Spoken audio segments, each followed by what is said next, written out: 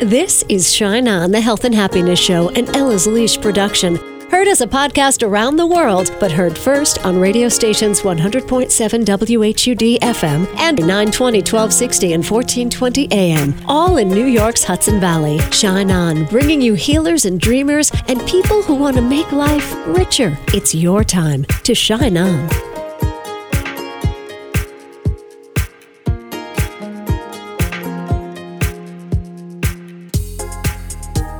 Hi, it's Casey. Thank you so much for tuning in to Shine On, the Health and Happiness Show. Thomas Moore is here to talk about his new book, Soul Therapy. And we're going to speak to Laura Lynn Knight, who is a parenting specialist. But all of today's show is all about being a better listener, being a better friend, being a better parent, being a better human, bringing our compassion all the way forward, listening better, coping better. So let's jump in. Thomas Moore, he's a big one for me. He's been on the show before. Care of the Soul was one of the books that just broke my heart wide open. When people start talking about the soul, I'm like, yes, why don't we talk about the soul? You know, we talk about so many things, but the soul is where it's at, baby. So I think it was Ram Dass who said we're all just walking each other home. But in that statement, we really are caring for each other on the way home, right? We're taking care of each other on the way home. And I guess we're taking care of each other's souls. Care of the Soul, Thomas Moore's first book, Soul Therapy, is his new book. You know, for me, the pandemic became a time of checking in with people and seeing how they were really doing. And the conversation through the pandemic, usually during Sundays at 11, I came to realize we're all therapists to one another. We're all walking each other home. We're all checking in on each other's souls to whatever degree we're comfortable with. And that's what this book is all about. Thomas Moore has taken his long career of psychotherapy and put it together in a way that will make us understand how we can better serve our friends and better serve our family. Soul Therapy, the art and craft of caring conversations. Such a timely book, Thomas Moore, and one I have so thoroughly enjoyed. But this wasn't a reaction to the pandemic, was it? Not really, although that may be part of it because I wrote most of it during the COVID the circumstances. But I think it's mainly the fact that I've been a therapist for about 30 years and have taught therapists. And I thought all along when I was teaching that there are many things that these therapists are learning that the average person could very well learn and might help them when they're trying to talk to their children or talking to their friends, or if they're a teacher or a doctor, or if you're a relative trying to help somebody going through a tough time.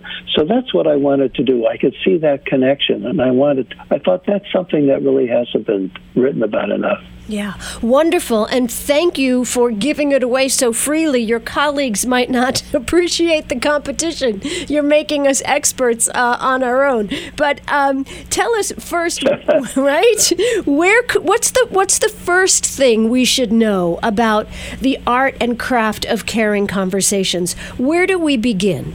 I think we begin by realizing that there's a fundamental fact about human life, that when two people come together and talk to each other in a meaningful way, that can be healing, and it can be very useful and can help a person get through a tough time or take the next step in their life. That's a basic, it's not given, it's a basic thing you have to think about. So you have to understand the power of words and the power of conversation. That if you say certain words, if you listen carefully, that actually can be very potent in helping another person. This is a subject that keeps coming up for me on this show, the idea of presence and truly listening.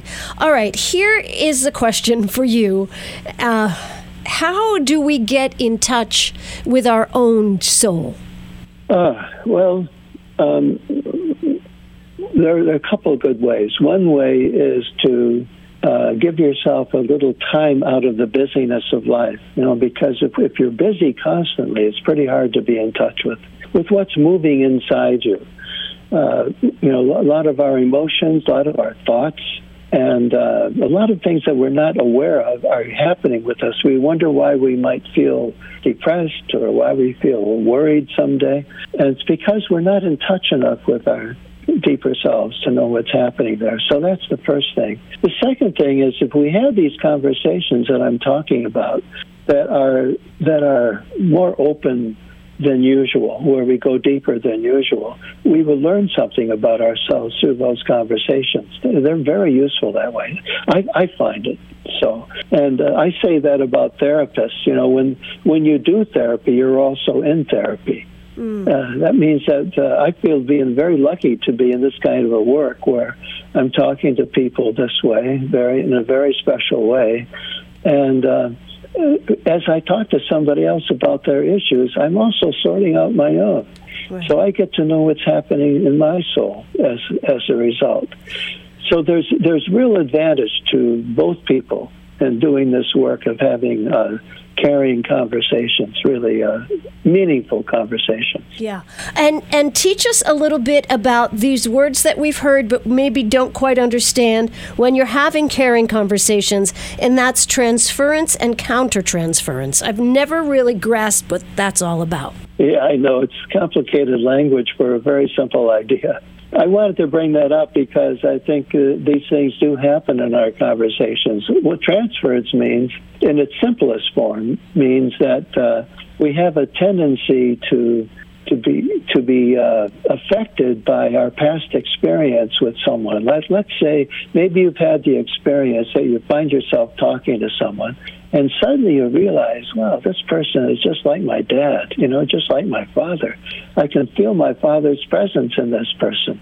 And that's quite conscious, but most of the time, unconsciously, you're talking to someone, and you begin actually to relate to them the way you might relate to a parent. You might feel yourself being a child. Do you ever have that experience where you feel, I feel like a child when I'm talking to this person? That's a transference. That's a transference from that experience in the past of being a child and talking to a parent to the present. And since it's not very conscious to you, it can cause a lot of interference. So in therapy, what we do is try to become more aware of these, transferring the relationships from the past or from some other part of life to this current situation, and try to therefore clarify and clean up the way we talk to this person in the present. Does that make sense? It's a little a little complex. It does make sense. And so if I'm, say, talking to my boss and feeling like a child because, say, my boss to me projects this parental thing, when I clean that up, does it kind of clean up the past too? Yes, that's the whole point.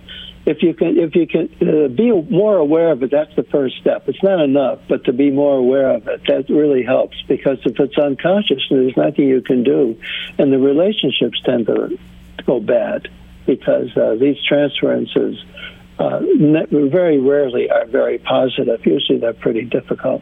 They get in the way. And so, if you can sort them out and then realize, look, I don't have to be a child to this person or to anybody else. It's about time to give that up, and be an adult and see what it feels like to be an adult talking to anybody that comes along, because you realize you've been transferring this pattern. Really, it's a pattern that's transferred. The pattern of being a child to someone else who is older or more in a more powerful position. Wow. I could talk about this forever, but we're going to send everyone to get the book, Soul Therapy, The Art and Craft of Caring Conversations. Thomas Moore, isn't it wonderful how COVID put mental health back in the spotlight where everyone's talking about mental health? Yeah, that's terrific. And a lot of good things have come, and one of them has been this one. Yeah, we were talking about things that matter. Yeah. Well, thank you so much. Tell us again the website we can go for more information. My website is thomasmooresoul.com, and you can get what you need there. Thanks for having me. You can come back anytime Thomas Moore. So many things I would love to talk to you about. Care of the Soul, one of his most popular books, Soul Therapy, is his latest book, and I have to read to you page 235. Final paragraph of 235. My main rule, this is from Thomas Moore's Soul Therapy. My main rule is to love my client's soul. That is not romantic love because it's not so personal. You see the seeds of what this person could be. You glimpse the tragic events she had to go through, and you feel with her. You sense the promise and the possibilities. Your love of her soul is so intense, the very fulfillment of your vocation, that other kinds of love, romance, sexuality, personal intimacy, do not get in the way. The love of soul is too big and powerful. Powerful stuff here. Soul Therapy, the art and craft of caring conversations. I do have an uncorrected proof, not for sale, that I can send to you if you want to give me an email at casey.co. I can't send you my copy of the book because I went out and bought the book before I got my uncorrected proof from the publisher. I took the book to Florida on the plane and I underlined like every sentence in the book. So you can't have my copy, but you can have this copy. I'm really enjoying it. Soul Therapy, Thomas Moore. Love him, love him, love him. So, took my Soul Therapy on the plane to Florida to see my mom, spent my afternoons at the family pool, just, under the tree, looking at the clouds. And then one day, I witnessed this intense exchange between father and son. The boy was like 6 or 7 years old. He's in his swimmies. He's dripping there on the cement. The dad is on his knees, eyeball to eyeball with the kid. And the kid is throwing out, all of his pain. I hate you. This is the worst vacation ever. I want to go home. Why won't you let me do this? You're so mean. And the dad, I think the kid wanted to swim in the deep end or whatever. And the dad was right giving it back. He wasn't mean, but he was giving back the same energy the kid was sending out. Like, you need to listen to me because I'm the father and I told you why you can't do this and you need to stop crying right now. And this, you're not getting any cookies or, the whole bam, bam, bam. It was like watching a volleyball match and neither one was backing down. Apple, tree, okay. And in between my prayers, because I was praying, oh God, this, praying for both of them to find a way out of this mess. Because it did go on for a really long time. And the poor kid then had to sit there and time out with the sun beating down on him. Oh my God, it was awful. But what I felt great about was I knew I was going to speak to Laura Lynn Knight, parenting expert, and I knew, Laura Lynn Knight, that you'd be able to help explain this dynamic to me. I have so much compassion for the dad and the son because we've all been there as parents where we're in that power struggle and we don't know what to do. And I'm sure the dad felt embarrassed because he's at the pool and the son just wants to do what he wants to do. And so in that moment, it's so important for the adult to be able to regulate themselves first. And I like to think of it like I'm the prefrontal cortex of the brain for my child. So if I think about the brain, I know that the rational decision-making part of my brain is my prefrontal cortex. And in children, that doesn't develop until they're 25 years old. So we have a long time with our kids where they honestly cannot think rationally. And so if I'm engaging in a power struggle with my child, I'm not going to get anywhere, and that kind of heightened escalation usually ends in the parent being like, now you have to leave the pool. We're going right now, right? Or you can't watch TV for the rest of the week or some consequence. They yell, they do something that they later regret. And so it's an opportunity for the parent to pause, to regulate their own emotions, to move from their amygdala. So both the son and the child were both in their amygdala. That's the part of the brain that's in fight, flight, freeze. Mm-hmm. So it's we call that the lower part, the reptilian part of the brain. So they regulate, and then he can mirror back, I see that you're really angry. You really wish you could go in the deep end of the pool. I hear that you're really disappointed about that. We're not allowed to because of safety. Would you like to go in this part of the pool, or do we need to go inside and take a break? And so it becomes a whole different discussion, right? Because the child feels heard, they feel validated, and then you can begin to problem solve. But if both of you are not regulated, then it just turns into a fiasco, and we've all been there as parents. Right. Laura Lynn Knight, parenting expert. You know, it really gives me a heartache to even think about this, because the dad was throwing out, no, you're not going to get chocolate chip cookies. No, we're not going to go to grandma's for dinner. No, we're not going to go to the amusement park tomorrow. And like, I want to weep for the kid. And the dad, like I said, wasn't being mean. He was just negotiating with the wrong part of his brain. Yes, exactly. And so many of those consequences, I think, as parents, you look back later and you're like, but I wanted to take the kid to the amusement park, and I wanted to go to grandma's house.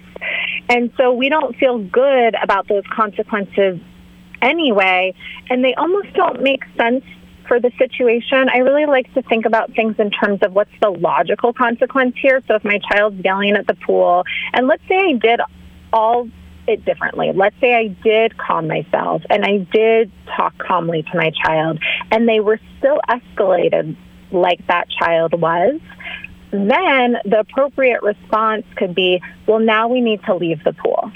And that's a fair consequence, because we can't scream at the pool, right? We need to just leave and take a break. And maybe there's an opportunity to come back later. But I think so many times parents feel desperate to try and find a consequence, and it's not really aligned, and it doesn't even make sense to the kid in the moment, because they can't think that far ahead to grandma's house. Right. They just want to go in the deep end of the pool. Right. And that's what I felt. I'm like, you're throwing everything but the kitchen sink at this kid, and it's confusing the heck out of him. Okay, but here's the thing. When I want to advocate for parents now, it's very hard to be a parent, because you have to be so good at your own self-regulation. Like, I know a mom who's super ditzy. She's a grown woman, but she's in 8 different directions at one time, and she's heartbroken that her kids are a scattered mess. You know what I mean? Like, how do you get in there? And let's talk to the parents who know, and the grandparents too, who know they don't have it all together. How can they best use what you're saying to help themselves and their families? Yeah, well, I'm so happy to be talking to the parents, and I talk to parents all the time, and it is really hard to regulate oneself, and these tools do not just come easily all the time, and it's a practice. So I think the first step in all of this work is to have some self-compassion. Being a parent is hard, exactly what you said, and it's not easy to self-regulate and work and take care of a family and just have this really big full plate that all of us parents have. I just posted on my website, lauralynnknight.com, a tool for parents that want to change old behaviors and adopt new ones. And so it's really simple. It's a chart, and on the left-hand side of the paper, it's the behaviors that you identify that you don't want to repeat anymore. So maybe you notice, hey, I'm yelling too much at my child, or maybe you realize I'm being too scattered right now. So you write down the list of the old behaviors, and then on the right-hand side of the paper, you write down the new actions. And you can print that out, write it down, and carry it around with you, because it's really a practice. So if I'm yelling a lot, I look at my paper and I see, oh, I'm yelling. Well, my new tool is taking a moment to self-regulate, connecting with my child, and reframing. Right. And so parents can use that, just that awareness of, oh, I'm trying to do it a different way, because you're exactly right. What they see, they're going to model. All right. So take the pause, check in. You sound so calm. I'm going to ask you this. Did you come from a calm house? Were your parents calm? I grew up with a single mom who raised me, and she worked full time. And I often did not feel heard in my house. And I was not that calm. I yelled a lot. And when I yelled, my mom never raised her voice back at me, but she would walk away and close the door, and that would perpetuate my yelling. So I would say that I was not calm at all. Yeah. No. And my mom often told me that. Yeah. I'm picturing myself breaking down the door. Like, that would be the worst thing you could do for me, is if I'm upset as a child or a young person, you're going to walk away and close the door. Oh my goodness. There would be a hole in the door. Yes. And that was where I wanted to go. And so as I grew up and I learned more tools for myself, and then I became a teacher, an elementary school teacher, that really helped me in my own path of learning, how to be calm. Of course, you need to be calm when you're teaching 25 kids. And then I adopted a mindfulness and meditation practice. I had some health issues, and so I needed to adopt a mindfulness and meditation practice. And then after I had my own 2 children, it really all came together, where it was like I had the child development piece and I had the mindfulness and meditation piece. And I knew that I wanted to do it a different way. And I had that part of me that still wanted to yell that I had grown up with. Mm-hmm. And I really had to learn, how am I not going to yell at my child when I just feel this rage inside of me? Because I knew that I didn't want to act that way, but I also saw that my brain wanted to go there. Yeah. Let me ask you this crazy personal question. Yeah. Has your mom seen you parent? Yes. My mom comes over once a week, and she watches me with the kids, and her and I have a very beautiful relationship. It's really incredible how well we get along. And, she often says things like, well, I didn't have those tools, or I don't know how to do what you know how to do, even with the grandkids. She'll get a bit nervous of, well, I don't know if I want to watch them by myself because I don't know the parenting tools like you know them. And I've been able to teach some of them to her. And she, subscribes to my newsletter, and she watches my work, and she's gotten even better with her grandkids. So it's really a healing, because she grew up in a house where she wasn't allowed to speak or really be heard at all, even more than me. Right. So this is generational, right? Yeah, so there's no way she could even have space to listen to you if she didn't even know that she had space to be heard herself. I get it. Mm-hmm. I get it. I'm just so happy you are on the planet, Laura Lynn Knight. Helping thank you. Parents and grandparents alike, and, helping us all to really just be better people, better, calmer people in all situations. So where can we go for more information about you? So you can go to my website, lauralynnknight.com, and it's Lynn, L-I-N-N. I think I'm the only person in the world that has an L-I-N-N, Lynn spelling name. Mm-hmm. And so I have a weekly newsletter there, and I send free calming tools for parents and grandparents for both the practical parenting tools and also tools for kids, and I send that out every Tuesday. All right, so we're going to the website, lauralynnknight.com. Perfect. All right, is there anything else our listeners need to know this morning? I just want to say to any parents that are struggling out there and feeling like just that shame and guilt and remorse of I've yelled and I don't want to act this way and I don't know that I can do these teachings that Laura's talking about, to just say we've all been there, and to put your hand on your heart and just take a deep breath and know that you've got this. We all can do this. These tools are practical. They can be followed, and we can create calmer, kinder homes for our children. And one child at a time, we can really change the world. So I'm so happy to be connecting with you and with your listeners. Laura Lynn Knight, parenting expert. Love her. We have to be the brains for our kids because the front of their brain isn't formed till they're 25, right? So we got to take the chill pill, soothe ourselves, heal ourselves, and offer our best compassionate ear to the kids. Oh my goodness, easier said than done, right? All the way around the block. Phew. All right, I thank you for tuning in to Shine On the Health and Happiness Show. For more, visit Kacey.co, KACEY.co, and you can find out about all the summer fun we're having at LetItShineOnline.com. Okay, our thought for the day is from Ram Dass, who said, "When you see the beloved all around you, everyone is family and everywhere is love." Shine on. You've been listening to Shine On, the Health and Happiness Show, for your entertainment only. Heard Sunday mornings on 100.7 WHUD and 920, 1260, and 1420 AM, all in New York's Hudson Valley. Subscribe to Shine On iTunes and SoundCloud, and catch a show anytime at Kacey.co. That's KACEY.co. Shine on.